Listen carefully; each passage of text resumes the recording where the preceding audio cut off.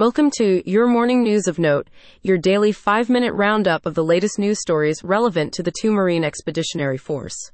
I'm your host, and here are today's top stories. First up, the Marine Task Force's Recon role in European operations is expanding. Task Force 61-2, part of the 2nd Marine Expeditionary Brigade, is developing marine multi-domain sensing formations to fill intelligence gaps in the region. The unit recently concluded a 9-month deployment and is preparing for its next rotation in May. In other news, the US Marines have joined forces with NATO for the Nordic Response 24 exercise.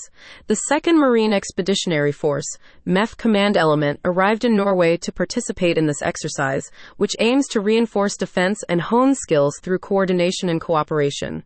Speaking of NATO, the Alliance's Steadfast Defender 2024 initiative is highlighting the U.S. Marine Corps engagement in Nordic Response 24. The exercise aims to forge a unified fighting force ready to counteract any adversity and emphasizes the importance of NATO's unity as its greatest asset. Moving on to EUCOM highlights, the U.S. failure to vote through a fresh military aid package for Ukraine is already affecting the country's war effort, according to NATO's Secretary General. The stalled $60 billion aid package could have significant implications on the battlefield as Russia continues to make gains near the frontline town of Avdiivka. Meanwhile, President Donald Trump reiterated his stance that the U.S. would not protect any NATO ally that does not meet the defense spending requirement of at least 2% of its GDP. In another development, the White House has confirmed that Russia has obtained a troubling emerging anti-satellite weapon.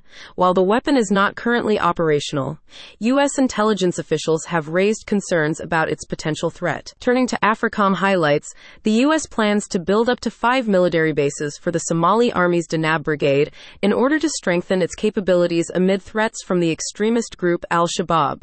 In Somalia, the U.S. Africa Command has confirmed an airstrike against an al-Qaeda affiliate carried out at the request of the Somali Army.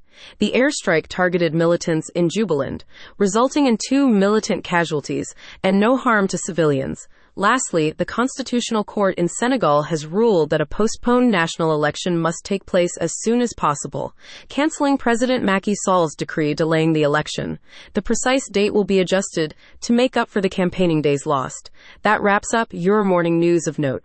Thank you for joining us.